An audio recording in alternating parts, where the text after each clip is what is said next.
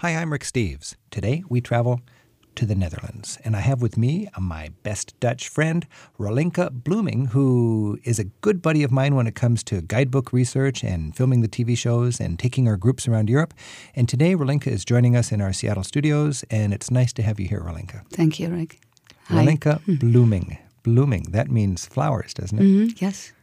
Well, tell me about that. You've got the name Flowers, and everybody goes to Holland for flowers. Yes, that's true. But it's a very common family name. Is that right? A lot of people. Yes. A lot of people in the Netherlands are named Flowers. Right. What's the deal with flowers in Holland? Well, we like the flowers. I mean, that's what everybody knows about the Netherlands. I mean, everybody has flowers in their house, in their gardens. A house is never, a home without flowers. And it's also important for export. A lot of people want to go to the Netherlands for flowers, and I'm not that much into flowers really. But boy, when I went to the Keukenhof Gardens, that's what it's called. Keukenhof Gardens. Oh, yes. Incredible! And you got to go there at the right time of year. These are the gardens just south of Amsterdam a little bit. Huge gardens. What's the best time if people want to see the flowers? Well, the Keukenhof opens every year in the last week of March, and then it's 8 weeks.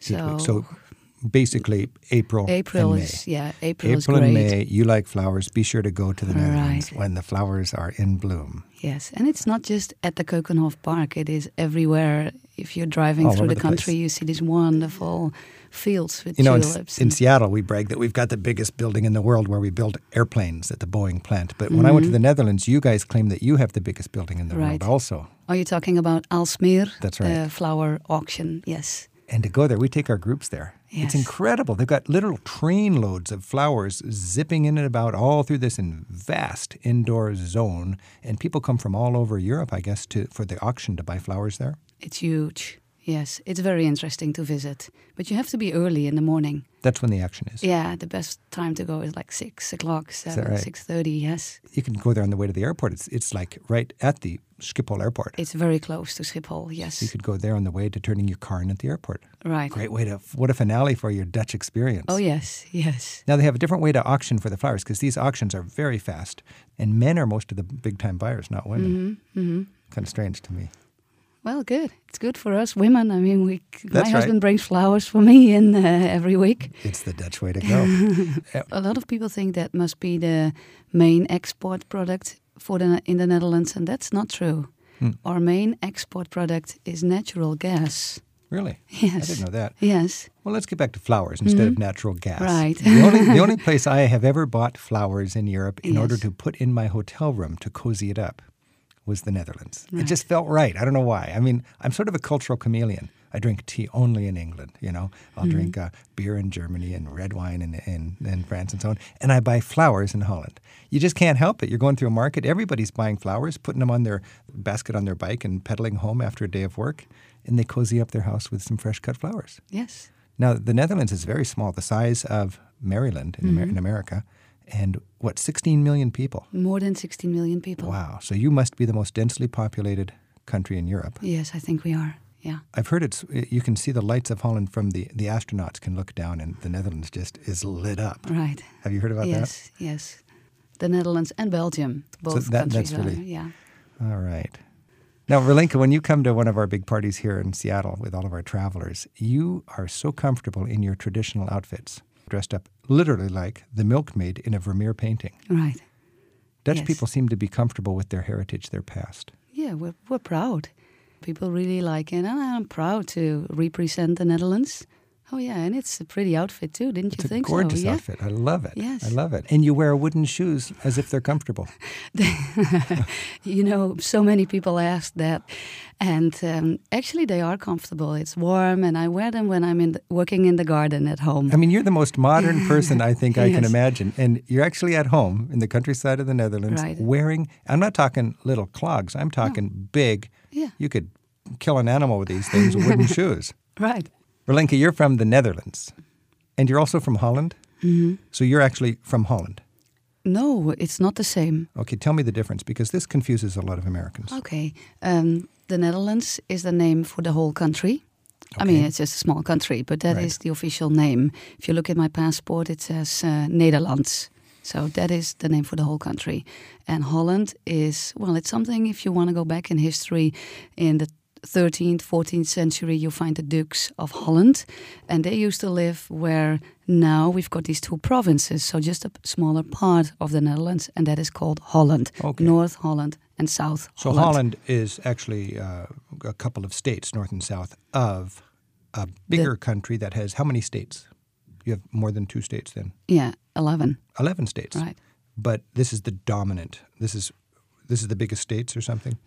This is more. Those 2 states are maybe the states everybody knows Okay, about, so that because is that's where visitors go to, and that's where the majority of the Dutch people live as well. It's in the western part of the Netherlands. Okay, so Yes. the dominant part of the Netherlands is Holland, and that's most of our cliches of the Netherlands that we think of was in Holland. Yeah, that's where you find the big cities, and yeah. Right. Relinka, we have some people on the telephone line waiting to talk to us, and I think we'll go right to some of our calls. Thank you all for calling in, and we'll get right to Ben in Oklahoma City. And Ben's a college student who wants to spend a semester in Utrecht at the university there. And according to the notes here, Ben, you're not very rich and you're concerned about your budget. Is that right? That's right. What's your specific question, Ben? Thanks for your call. Okay, thanks for taking my call. I'd like to be able to do a lot of sightseeing over in the Netherlands, but money's kind of a big issue for me.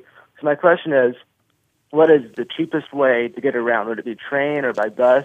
And if I do a lot of sightseeing, should I consider getting something like a rail pass or something like that? So you're going to home base, you're going to school in Utrecht, a big city. Right, if in it the all works Netherlands. out, and that's really what I'd like to be able to go. And you're wondering the best way to get around without spending a lot of money. Right. Any ideas? Besides there, Relinka? walking. Yeah. Hi, Ben. Hi. I would say, I don't know, how long do you plan on staying in the Netherlands? Is it for a year or so? 6 months or so. 6 months. Yeah, I mean, if you plan on traveling a lot, you could buy yourself like this discount card. That's something we use, and you just pay like, I think it's 45 euros a year, and then you travel with 40% off. On the trains. Okay. On the trains. So Ben, all over Europe, if you're a resident, you'll have options to get a card like that, and you'll travel as cheaply as the local people do. But people who come in, like the typical tourist, like I would, you'll pay top dollar for your train rides. But local people are traveling on the trains much less expensively because they're buying this residence pass that you will qualify for because you're a student there. Okay. Remember, they have a wonderful thing in Holland where you can rent a bike at one train station when you get off and pedal around from there. You can even drop it at another train station, and there's vast lots of bikes in these rail and pedal sort of lots, and people will bike to the train station, park their bike there, zip into town, pick up another bike. Do some people even own a bike, Relinka, at both ends or something? Or? Well, yeah, some do. Because, I mean, you buy yourself a bicycle for 25 euros. There you go. That's $30, Ben, Yeah. and you got yourself a set of wheels in the Netherlands. You could do that and really feel like a local. Ben was also... Did you have another question, Ben?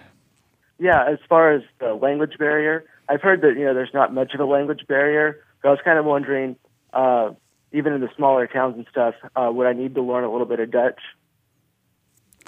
I think it will be hard for you to learn a little bit of Dutch, because as soon as you try to speak Dutch, people will answer you in English. Really? Because, I mean, first of all, we all speak English, and then, I mean, we also like to practice. And you will be the right person to practice. So This is the disgusting thing about traveling in the Netherlands. You Right. just can't speak the local language because people love to speak English. Too. Right, yeah. And you folks speak, the Dutch people, you learn several languages, don't you? Yeah, we started when we are 8 at school, and everybody learns. I mean, all the kids now start learning English and German, plus French. So You'd be hard-pressed to find anybody under 50 years old that spoke only Dutch. right, And especially Yes. anybody you will encounter in the tourist business or any well-educated person or young person, boy, they're going to speak English. You learn, what do you call it, the languages or something like that? You have just a whole set of languages you learn. yeah, we learn, like everybody learns German, English, and French, and then we learn another foreign language. Is that right? So literally Right. these 3 languages Right. are just your basic, you assume you're going to learn, Right, the big 3, right, German, French, English. and then plus, well, you choose at school whether it's Italian or Spanish or whatever. I was yeah. at the Amsterdam airport just 2 weeks ago, Ben and Relinka, and it was interesting to me. For the first time, I saw signs in the airport only in English, not even Dutch and English. I saw that too. Yeah. that indicates to me that as Europe unites, they're sort of choosing that English will be the language of commerce and transportation, and why bother with more than one language, eh? Yeah. The only place I saw Dutch was for the first aid station. Okay. So, Ben, I don't think you'll have a problem with your Dutch, but you should learn some Dutch words just to be polite, I think. Right. Rolinka, teach us a few Dutch words. Like, thank you. Dank je wel. Dank u wel. Yes, dank je wel. Say that, Ben. Dank u wel. Very good, Ben. How do you say very good, Ben? Heel goed, Ben. Say that again. Heel goed, Ben. Heel goed, Ben. What else can we say? Thank you. Teach us another word. Bye-bye. Yeah, goodbye. Like tot ziens, goodbye. Tot ziens. Tot ziens. I feel very good when I can say tot ziens. Yes. Now teach us something very, very difficult. Something like I've seen... Well, Ben will probably see that because he will be in Utrecht and there's a lot of canals in Utrecht. So a canal in Dutch is a gracht. So you could maybe do the sentence, I've seen 88 wonderful canals. And that will be in Dutch. Ik heb 88 allemachtig prachtige grachten gezien. Okay, Ben. What do you think about that? Do you want to repeat it? I would try if I could. Say it again, Rolinka. Gisteravond heb ik 88 allemachtig prachtige grachten gezien. Whoa, there is a tongue twister for you. All right, Ben, good luck with that. And dank u wel for your phone call. Okay. Tot ziens. Dank u wel. See you. Okay. Tot ziens. Let's go to Canada. We got Norman on the line in Ottawa, Ontario. How are you, Rick? Great. Thanks for your call. What's on your mind? Well, first of all, I want to congratulate you for the tour books, the best in the world, without a doubt. Thank you. And thanks to Rolinka, too. She helps me with my Amsterdam guidebook every year. Oh, excellent. Probably one of the best ones in the series, I must say. Thank you. We've been lucky enough to travel to the Netherlands several times. My wife and I have some good friends who live in Katwijk, so we really enjoy using that as a nice, quiet home base to do all the tourist things. Mm-hmm. Now, I've sort of got my own opinions on this, but I wanted your ideas as to what you think the most underrated tourist attraction in the Netherlands is, or maybe someplace that tourists never get to that they should. Mm-hmm. Well, I don't know how far you want to travel. What I like is the open-air museum in Enkhuizen, the Zuiderzee Museum. Have you been there? Yes, I have. Okay, let me think of something, because that's great. I mean, I like the open-air museums in general, and that one is really good. What about north of the Zuiderzee? Very few people go north of the Zuiderzee or out to those islands. Yeah, the islands. Talk about those a bit. Well, the islands, it's a great destination as well. You just go up by train to Den Helder and take the ferry boat there to visit the islands. That's a popular thing Dutch people do as well. Really? And I think you're right, not a lot of visitors go there. What are the names of the islands? Texel, Vlieland, Ameland. You want to repeat that as well? No, thank you. Let me see if I can find one with No, thanks. But and there would be sparsely populated and traditional lifestyles up there? Right. Oh, yeah. All right. I've heard that, to me, that's high on my list, Norman, is to check out those islands. That's it. Nobody ever seems to go past Amsterdam up through up past, as you say, the Zuiderzee and into those barrier lands, so to speak. And there's a lot of we managed to get a drive up through that area once, and there's a lot of really beautiful pastoral land that seems to be almost out of another era up there. Oh yeah, Hindelupen is no secret, but it's just a storybook little town north of the Zuiderzee. In Friesland, you mean? Yeah. In the province of Friesland. Friesland, so that would be out of Holland then. Yes. Yeah. And let's see, but you know, Norman, what really plagues a lot of travelers when they go to the Netherlands is they base in Amsterdam and they side trip to Volendam and Monnikendam and Markham and Edam and Haarlem and all of these places that are so obvious and so close. They're great destinations, but they're very touristic. You'll find a whole different personality when you go farther north. I would think also that a lot of people don't go to Rotterdam. And that would be a good look at a modern powerhouse city. And we need to get a little bit out of the cute zone sometimes and into the reality zone and realize that, you know, Europe is a booming place. So it wouldn't be bad to spend a little time in a big city just to feel the pulse of modern Holland. Well, they have a marvelous new bridge there for all the fans of great architecture in Rotterdam, of course, and the great barrier machines that they put up at the mouth of the river there are absolutely magnificent when you go see them. Huge, massive gates that they swing shut when the seas get high, and it's quite an engineering marvel to see.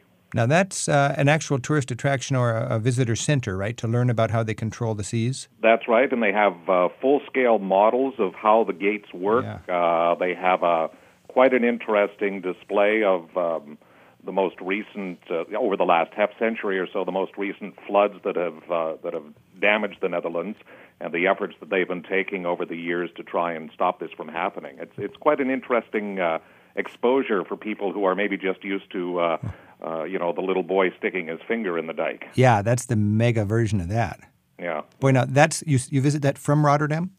Yeah, it's actually just outside Rotterdam. If you head down the coastline from where we were in Katwijk, it's not very far. Well, nothing's very far in the Netherlands. And what is the name of that center? It's Do you know? Deltawerken. The Deltawerken. The Delta Works. That's yes. it. Yes. Delta Barrier, I guess you would call it in English. Yeah, that's great. Any other questions or comments, Norman? The only other question I had was, I guess, almost related to Ben's. One of my favorite sort of non-tourist destinations is Utrecht, and I'm surprised a lot more people don't go there. I mean, this may sound sacrilegious, but I think the canals in Utrecht are far nicer than the canals in Amsterdam. What do you think, Erlinka? Well, you live in Amsterdam. I lived in Amsterdam, so I really like Amsterdam. But I do agree with, Norman is saying with that Norman. Utrecht is quite nice. Yeah, Great, Norman. Hey, well, thanks for your call. Thank you. And good luck in your travels. Thank you very much, Rick. You bet. Hey, we got Reed on the line in Richland, Washington. And Reed, you were once had a bad experience in the Netherlands. Yes, I did. It seems I can't really decide if this is a train etiquette question or just how to deal with maybe a little bit of cultural backlash from our amazing foreign policy, I guess. I still haven't figured out exactly what the cause of it was, but if you want, I'll relate the experience. Yeah, please tell us about it. Well, my wife and I had been on our honeymoon 3 weeks in Europe. We didn't have time to explore much of the Netherlands, but we did go to Amsterdam, and we loved it. And on our way down to Brussels to catch our train to Germany, one evening we were on a train and we had doffed our backpacks and sort of got out our food and started munching away. And it was a first-class car. We had first-class tickets, and we were just doing what we normally did. And a man came up to us and said something in Dutch, and it didn't sound too complimentary, but since we didn't know what he was saying, he eventually walked off. But eventually he came to his stop and got up and came over to us in English and said something to the effect of, "This is not a garbage train. Why must you make this into a garbage train?" And I really didn't know. I was sort of taken aback, so I didn't know what he was referring to. And I honestly said to him, "What are you referring to?" And he said, "You know what I'm talking about." And I said, "No, I don't." And he says, "Oh, yes, you do." And so he wouldn't say, and then he insulted me by saying, "I thought you were probably an intelligent person, but I was wrong." Well, okay. And so I'm thinking my first impulse is to insult him, but I'm trying to be respectful of European culture, which I consider myself to be. And I thought, I wouldn't drag America down by doing something like that in a European train. But it took us the next 2 weeks. We sat and wondered what exactly we might have done wrong. Is there some sort of something that upsets people when they see Americans do on Dutch trains? No, Reed, this is Rolinka here. First of all, I really feel sorry for you that you had that experience in one of our trains. On their honeymoon. And, on your honeymoon. Yeah. And I mean, we always bring our lunch or a little picnic with us in the train, and I always eat at the train. I mean, I don't even have a car. I always travel by train in the Netherlands, and I'm really sorry that you had that experience because, of course, you can eat in the train, and if you bring your garbage with you or put it into in a garbage. Well, here's another wrinkle. We both brought along bedroom slippers so that we could slip off our hiking boots, and we had set our hiking boots under the seats in front of us and put on our slippers, and I may have had my feet up on the seat. Is that considered completely verboten as well? I've gotten in trouble on trains for putting my feet on the seat across from me, and I'm very careful now to take my shoes off. It's just sort of common sense, and I don't bring slippers, but that sounds like a nice idea. But, you're going to encounter people in your travels that are, these countries are very densely populated. Life is stressful for a lot of people. There's a lot of problems and a lot of cultural misunderstandings and so on. One thing, one thing you can't do is dwell on one sour bad apple in a country of 16 million people. So I would just let that go by. I mean, I'm sort of very forgiving about Europe because I just am inclined to like people and want to believe that people are good. And I cut him some slack. He's having a bad day or something like that. Now, on a related note, there is the notion that Americans are traveling over there these days when we know that Europeans can't believe our foreign policy, and we are unilateralists right now in America, and Europe is really into multilateralism. They've created the European Union basically not to have wars, and they're not going to just get into preemptive wars as readily as we might. And Europeans are pretty enthusiastically against our foreign policy. Now, for 4 years, for the first administration of George W. Bush, they could all just say, well, it was a strange election and so on. Second 4 years, we knew who we were electing. It was not a disputed election, and a lot of Europeans are cutting us less slack if they disagree with our politics. I suppose they have that right. It's amazing to me to think how vehemently opposed Europeans are to our foreign policy. I mean, Madrid's a good example. I think there's 3 million people in Madrid, and 2 million of them are on the streets at the same time demonstrating against our foreign policy. Oh, yeah, but that's just a focus group. Oh, yeah, right. That's just a focus group. My point, I guess, I'd love to get political with you here, Reed, but my point to try to stay out of that is just that we Americans will be accepted in general as individuals, regardless of what people in Europe think of our government. For one reason, Europeans have a long history of their government having a difference between what a lot of the people there want them to do and so on. So they understand that there's this sort of gap. And I find that I'm very well received in Europe, regardless of what people may think of our government's foreign policy. Yeah. Relinka, what is the politics in the Netherlands right now as far as relations with the United States? Well, I like to say, first of all, one thing, because that's what our tour members always ask us as well, like what do people think about us and about the government and about the president, and first of all, it's really about you. I should say, Relinka takes hundreds of Americans around Europe every summer for our company, so she, better than me, knows what it's like now. As a European, in taking care of literally hundreds of Americans each summer, talk a little bit about your experience, please. Yeah, well, what I always try to tell is that it's about you. I mean, if you're traveling to the Netherlands, first of all, we're happy that you're coming because you're a visitor, and visitors have always been welcome in our country. And it doesn't matter where you're from and what your government does. It's you. It's about you, and it's the way you approach people. If you approach people with a smile, people will be happy with you, regardless what your president is and what his political ideas are. So it's about you. That first of all. I think one thing we need to remember is Europe is so densely populated, and there's so many different lifestyles packed into these countries that they have quite a challenge of living together. And the Dutch, I think, are leaders in toleration. I mean, historically, they've been very tolerant. I think it even goes back to getting people to come there so they could jump on the boats and be part of Henry Hudson's fleet. It's just you will tolerate different lifestyles. And today, there's famous aspects of the Netherlands, right down from prostitution and coffee shops for marijuana, different religions, and the government that really works to realize that, well, they believe they're either you got to tolerate alternative lifestyles or build more prisons. And the Netherlands pride themselves in having far fewer people in prison per capita than we do in America. Sure. Well, I must say that we, on our entire trip, did not, except with this one experience, have any personal difficulties with anybody in Europe, and for the most part, it didn't seem that anybody ever acknowledged we were Americans or that we were our politics. So I think you could tell from the way we were dressed with our Teva sandals and whatnot that we definitely couldn't be taken for Europeans. That's one thing funny. Still, it was a really positive experience, and we had great interactions with most everybody. A lot of Americans try to hide the fact that they're Americans, but Europeans, I think, know who the Americans are. And I've never dreamed of hiding the fact that I'm an American in Europe. I've been traveling in Europe for 30 years through all sorts of political ups and downs. My Americanness in Europe, I think, is a plus. Europeans are happy to see that Americans are traveling because I think Europeans believe if all Americans traveled, our country would fit better into this planet. Right. Relinka, how do you identify? Are Americans easy to identify just visually? Yes. How do you identify Americans visually? Wearing shorts in the cities. Wearing shorts in the cities. Wearing the sports shoes, the Nikes. Colorful tennis shoes. Yeah. Or Yes. just tennis shoes at all, huh? Yeah. Especially for like going out for dinner in a restaurant, we would normally not wear shorts, but dress up a little bit. And shorts are for going to the beach. Also, I find Americans are a little bit noisier than Europeans in public places in Europe. I've been on train cars in Europe, like Reed was talking about, and there's 20 people on the train car, and there's one loud conversation.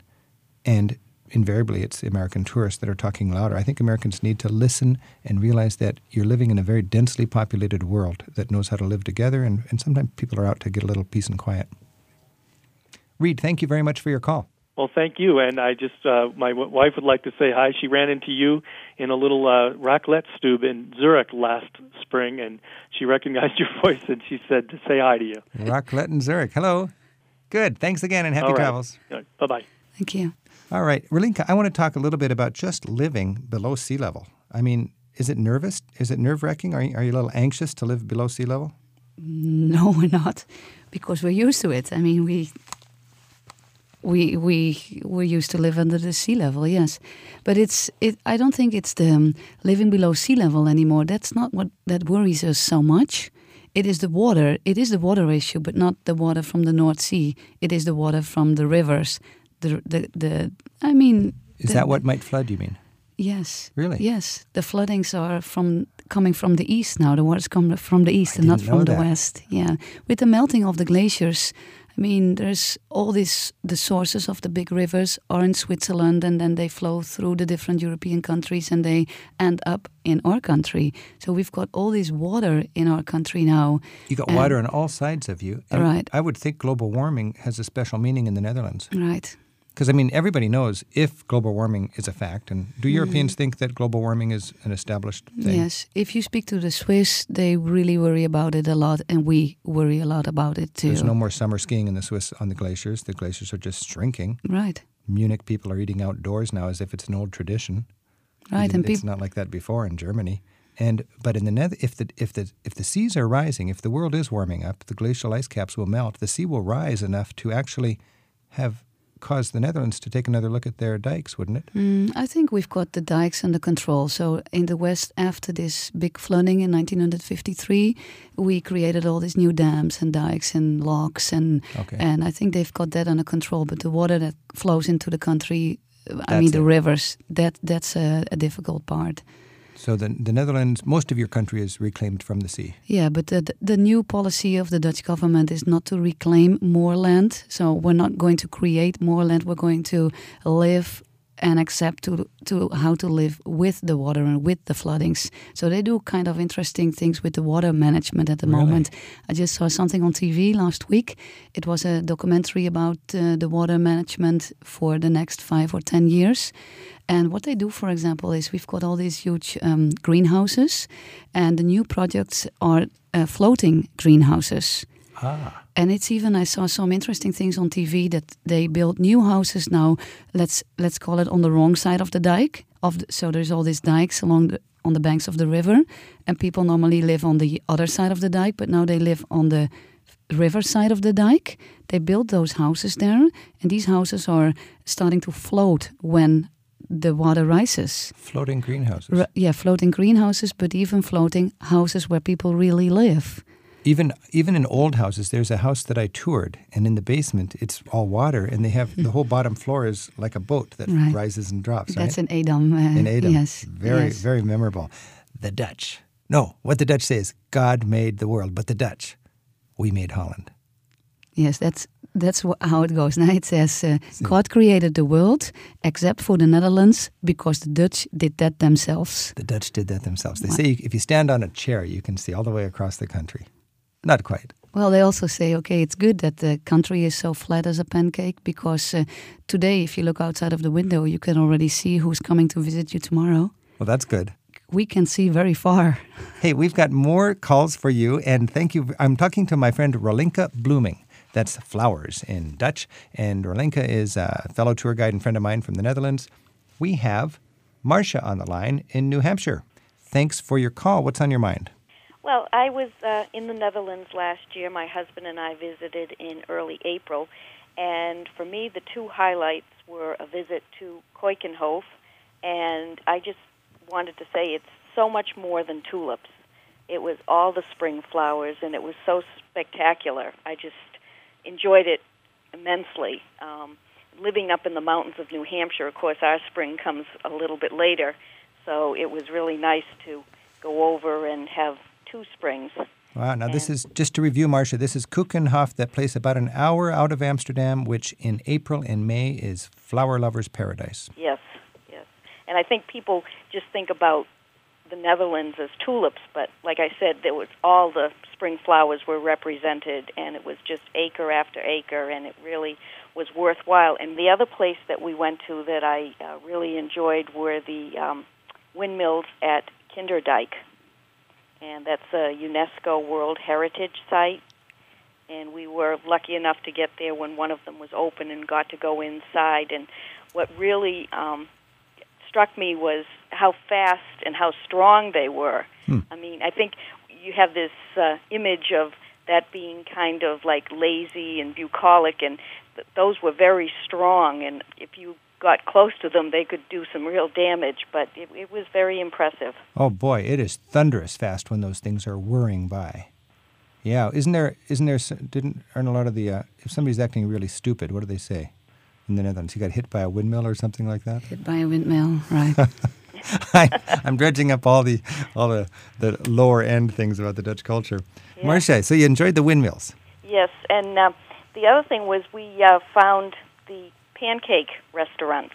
Actually, there was a place next door to our hotel in Leiderdorp, and that was very unique. The thatched roof, kind of like a cottage from the outside, but it had a lot of locals eating there. It wasn't a tourist restaurant, and it was very nice to experience that. And we're not talking pancakes for breakfast, right?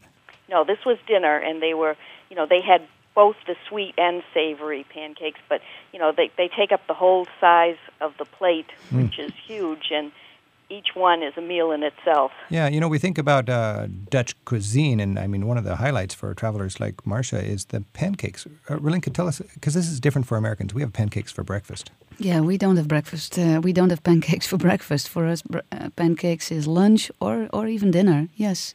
And that's how we grew up. I mean, how do you flavor the pancakes? Are there just any number of ways? Yeah, I mean, if you like the sweet things, or you could do it with apple or with cinnamon, or and the savory ones. Yeah, just like an omelet or a pizza. Yeah. What's the word in Dutch? Pannenkoeken. Pannenkoeken. I'm going to have a pannenkoeken.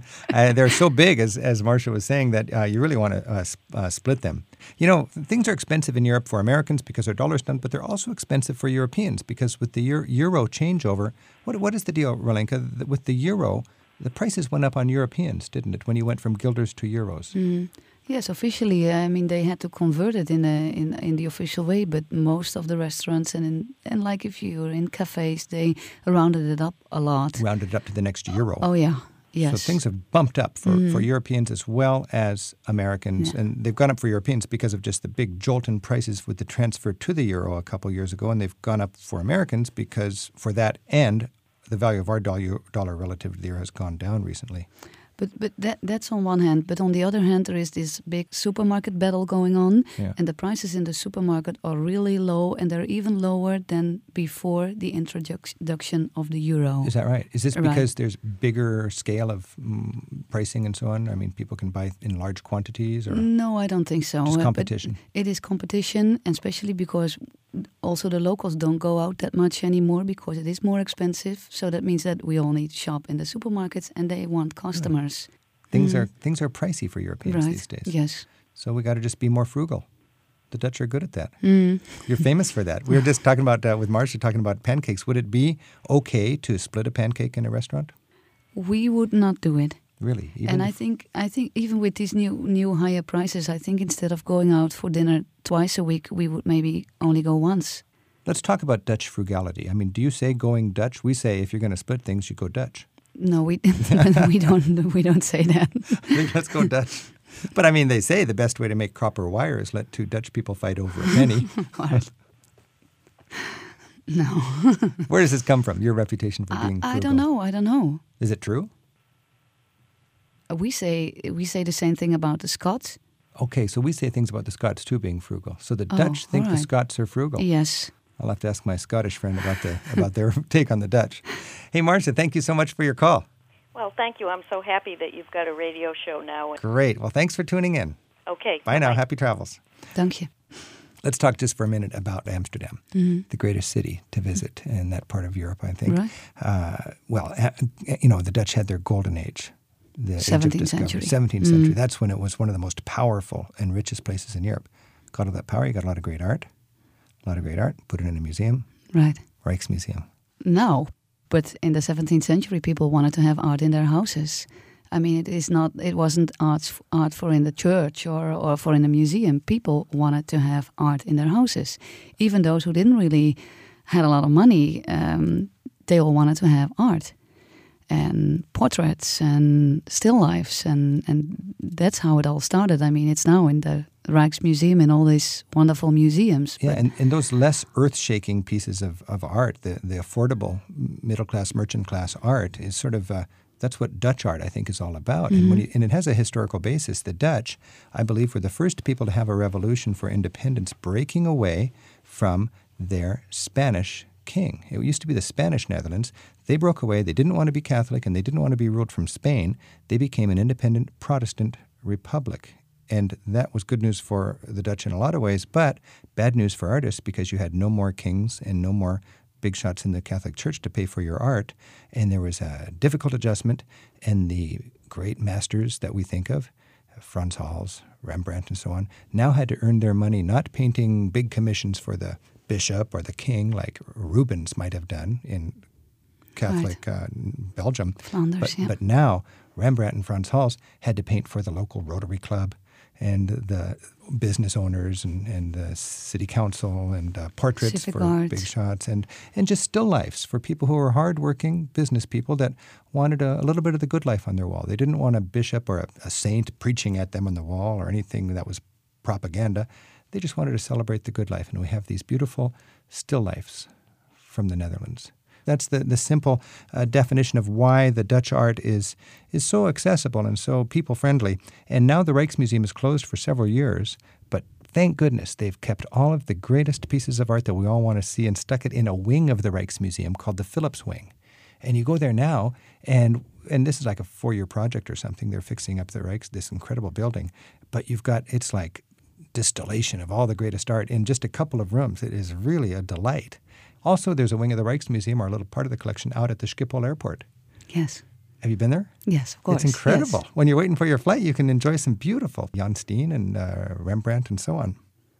Rolinka Bloeming, thank you so much for joining us, and I think we've all learned a lot about your beautiful country, the Netherlands. Thank you for having me here, Rick. Dank u wel. Dank je wel. Tot ziens. Tot ziens. Tot ziens.